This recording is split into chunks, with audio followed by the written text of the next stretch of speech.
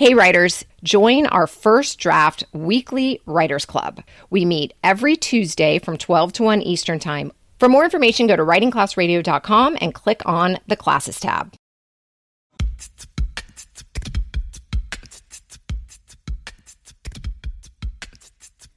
This is Writing Class Radio. You'll hear true personal stories from the students in our class and a little bit about how to write your own stories. I'm Allison Langer, a student in the class. I'm Andrea Askowitz, the teacher of the class. Together we produce this podcast, which is equal parts heart and art. By heart, I mean the truth in a story. And by art, I mean the craft of writing. Andrea and I fell in love with a story we received in our spring writing contest. We asked you all to write about something you don't understand. I don't understand why I thought it would be a good idea to have 3 children. Alone. Right. Yeah. Yeah. The alone part. What don't you understand? No, I don't understand why anyone has 3 children. That's a what lot. About 4 children? I know Many, people with too 5 many. and 6 That's children. right. That's out of control. No, because then they can babysit each other. That was the smart part. Well, I don't understand why I need so much attention. Though I'm coming to understand it because I've been writing about it for a long time. What have you come up with? Oh, geez. I have a whole book. I don't know why you have to be such a perfectionist. That's what I don't understand. What don't you understand about me? I don't understand why it bothers you that I want to be a perfectionist. Because I like crossing things off my list. I know. Done with the episode. And then you wake up and you go, hey, I thought about something. Let's redo it.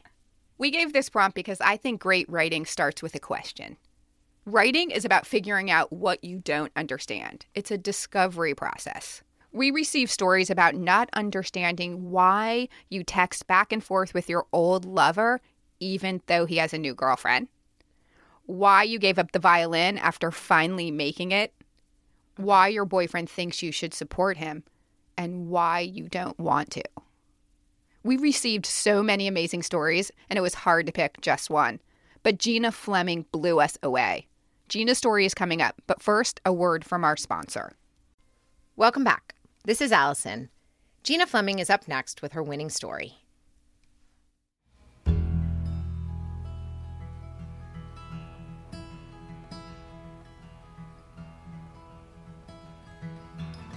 On the surface, my life seems normal.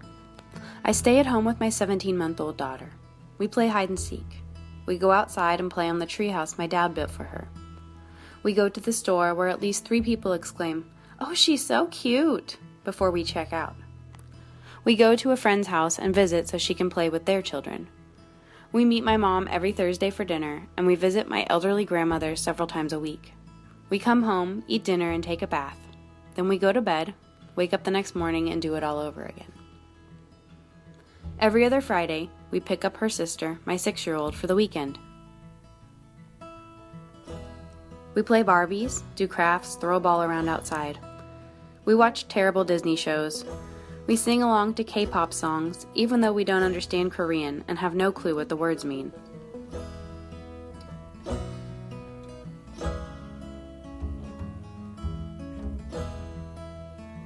At the end of the day, we climb into her top bunk, where I read her a chapter from Harry Potter and the Sorcerer's Stone, because she likes it, and because I refuse to have a child that's not as obsessed with the boy wizard as I am. I scratch her back as she goes to sleep, as I've done since she was a baby. I kiss her on the forehead, and finally sneak away for some me time.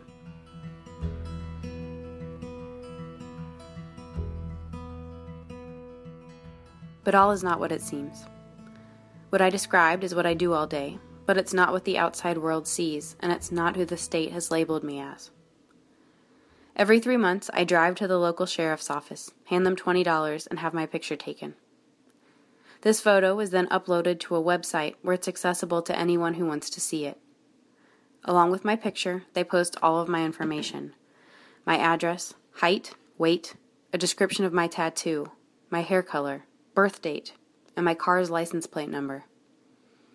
Every October on or before my birthday, I'm required to go to the DMV to update my license. This ID marks me as special. It sets me apart. In black print in the bottom left corner are the letters R.O. This ensures that everywhere I go, anywhere I might show my ID, people will know what I am: a registered offender. I will do all of this for the next 25 years.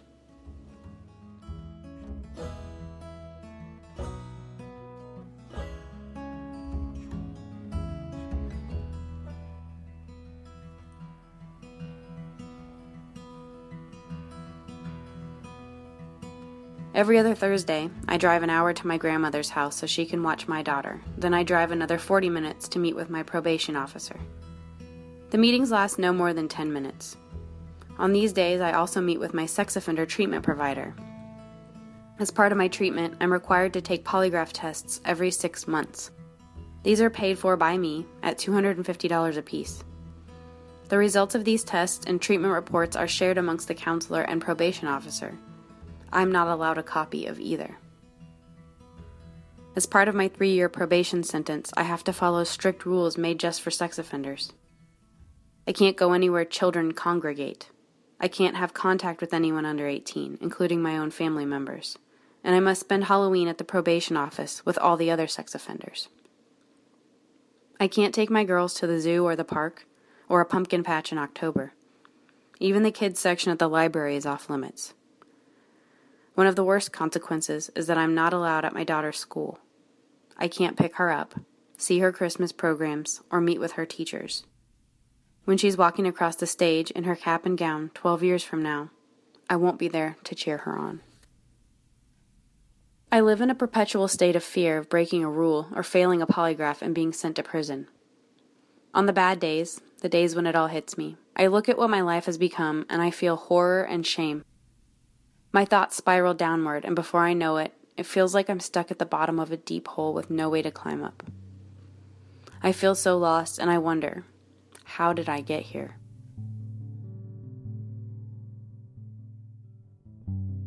I once was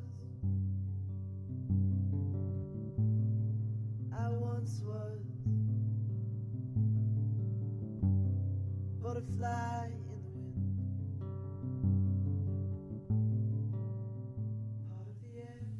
5 years ago, I was married, had a home, 2 dogs, and a beautiful baby girl. I had just started working in an alternative school for troubled teens. I fancied myself Michelle Pfeiffer in Dangerous Minds, making a difference. Our school was a dumping ground for students that the normal school didn't want. There was no administration on the premises, so if a student did something out of line, there were no consequences. One time, a junior boy shoved a girl up against the whiteboard in my room, then slammed the door so hard it cracked from handle to hinge. I felt unsafe and unsupported. However, despite this, or maybe because of it, there was a certain emotional closeness that developed with the students. Meanwhile, my life at home was falling apart. My emotionally abusive marriage had worn me down, and I didn't even know who I was anymore. I moved out, hoping things would change. It was the worst pain of my life. I couldn't sleep, I couldn't focus, I lost weight. I only saw my daughter half of the time, and when she was gone, I would lay on her bed, hold her stuffed animals, and sob until I fell asleep. And that's how it happened.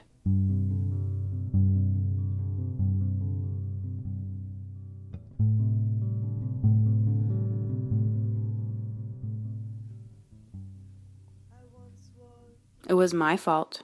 It was wrong. I was his teacher. I did it because I was lost, lonely, sad, and insecure. I felt utterly worthless, like a piece of trash. I lost sight of my values, my boundaries, and the ethics of my profession. At the time, I didn't see him as the adolescent he was. I never thought of it as abusive. I cared about him. I reasoned that because he was over the age of consent, 16 in my state, that it was okay. That because he flirted with and pursued me, I wasn't hurting anyone. I was only thinking about the connection I felt. Somebody cared. Somebody wanted me. But I was in denial. The truth is, I was selfish, and I used him to ease my pain and fulfill my unmet emotional needs. I hurt many people with my actions. So many that sometimes, when I think about it, I can't breathe. If I could take it all back, I would. 8 months after the relationship ended, I was charged with unlawful sexual relations. a felony for anyone in the position of authority who engages in a sexual relationship with someone in their care. It applies to coaches, corrections officers, social workers, and teachers. I know what I did was inappropriate, and I deserve consequences for my actions. But I wish the system made more sense. I don't know how not allowing me to take my own children to the zoo or library protects the public, or how keeping me in a room with 140 other offenders on Halloween saves anyone, or how publicly labeling me and branding my driver's license is supposed to make the world a better place. When I begin to spiral, the shame and guilt and worthlessness overtake me, and I have dangerous thoughts. But then, I look at my daughters, and I will myself to hold on. I hold on for them. I hold on to them. With their little hands in mine, I try to remember that I'm more than what the label implies.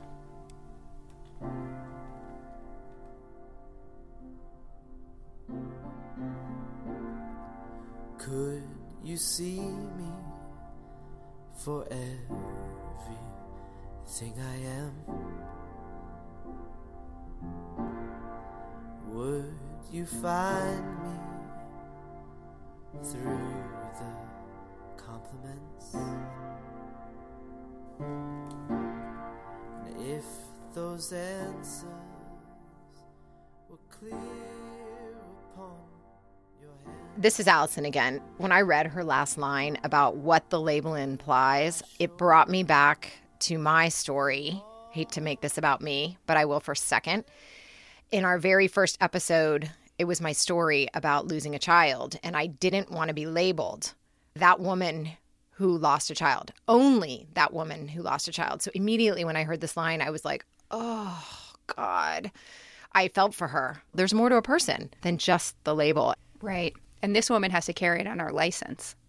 It follows her everywhere she goes. What I love about this story is that Gina Fleming brought humanity to a person who is labeled a sex offender. I mean, she made a mistake and she admits it. She takes full responsibility. But she's showing us what her everyday life is like. She's still a person. With children. And she can't go to their graduation. She can't pick them up from school. Right. So she's like opening up that label and showing us the behind the scenes. Like an RO, registered offender, is not just the creepy man that we envision in our minds. These are real people who have made big mistakes, but they still are loving, beautiful people in so many ways. I think I'm particularly sensitive to this whole label issue right now because I'm teaching writing in prison. Maybe our listeners don't know yet that I go into the Dade County Correctional Institute with Exchange for Change, this organization that brings writing into the prisons. So my class is 18 inmates. They sit in a semicircle and I give them prompts and we write and we go through a syllabus just like Writing Class Radio. And these guys, they're forever going to be labeled criminals. So I worry for this woman also that now that she's a registered offender, who's going to hire her? She's a mom. She's trying to support 2 kids. So when I read it, I was like, oh, people have to understand that there are actually real people more than just the label. All right, you want to talk about the writing? It was so amazing. I loved it, not just for this whole humanization issue, which is important, but also because she wrote this story so well. Gina is an amazing writer. I agree. What she did so well is she unpacked the story kind of backwards. So she went at it differently than what I usually teach, which is set the reader up with who, what, where, when. And what I usually teach in class is to tell a story in chronological order, because usually that's the way the brain hears stories best. But she didn't do that. What she did was she took us to where she is now, who she is now, and then she works backwards. And she kind of starts with a scene, right? So she pulls us in with a scene like that she's, she gives us her life in a picture about her normal life right now. Yeah, normal. I'm putting it in quotes. Yeah, that first paragraph where she's hanging out with her daughter watching annoying Disney. Yeah, she sets it up. And then she uses details so well. She tells us the specific Harry Potter that she's reading with her children. And I think by starting with the fact that she was such a loving mother that she's watching these Disney shows and doing all this stuff, when we get to the part where she can't pick her kids up from school and she's never going to see them graduate, you know, the stakes were so high. I just loved her and I didn't want this to happen to her.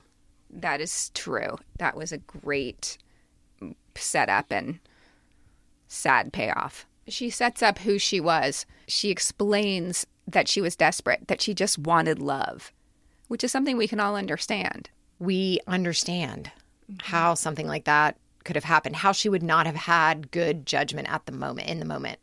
I felt like it took a while for her to tell us what exactly she did, but I actually also thought that it served the story because that's the point. The point is she's a lot more than just a registered offender.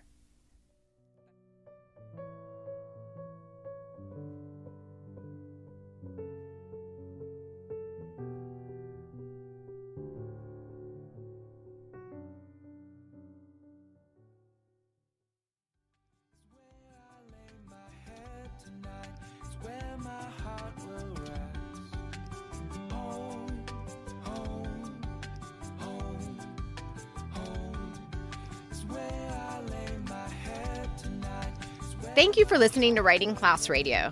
If you love this podcast, please rate us on Apple Podcast. It matters. Ratings help other people find us. If you have a business or a startup, let us help you tell that story. Andrea will come to your office and teach all of your employees how to better articulate what they do and why they do it. Because stories sell. And I am also up for hire. I'll come to your retreat and help guests write through their shit so they can live free. Writing for therapy. Writing Class Radio is produced by Virginia Laura, Andrea Askowitz, and me, Allison Langer. Theme music by Ari Herstand. Additional music by Adriel Borshansky, Poddington Bear, and Wineland. Writing Class Radio is sponsored by and recorded at the University of Miami School of Communication. This episode is sponsored by the Sanibel Island Writers Conference, November 2nd through the 5th, 2017.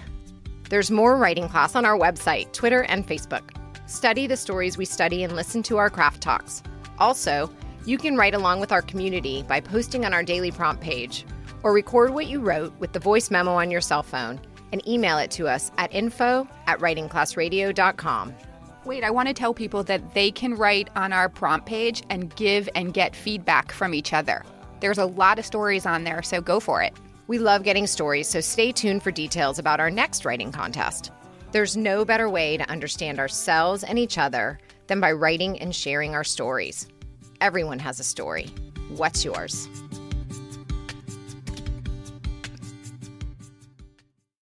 I thought you were going to say, I don't understand why you don't understand why I don't understand. That's funny. It's said that the more time you have to invest, the greater the return. Well, guess what? Kids have the most time if we learn to invest early. That's why I created the Cash Kid podcast, where I teach kids and some adults financial skills they need to know on how to earn, save, and invest their money. Join me on this journey as we interview experts and explore topics that allow you to grow your money as kids. This podcast will help you become the money expert among your family and friends. Just remember, anyone can be a cash kid. You just have to learn how to become one. Get ready to grow your financial knowledge and your wallet with the Cash Kid podcast.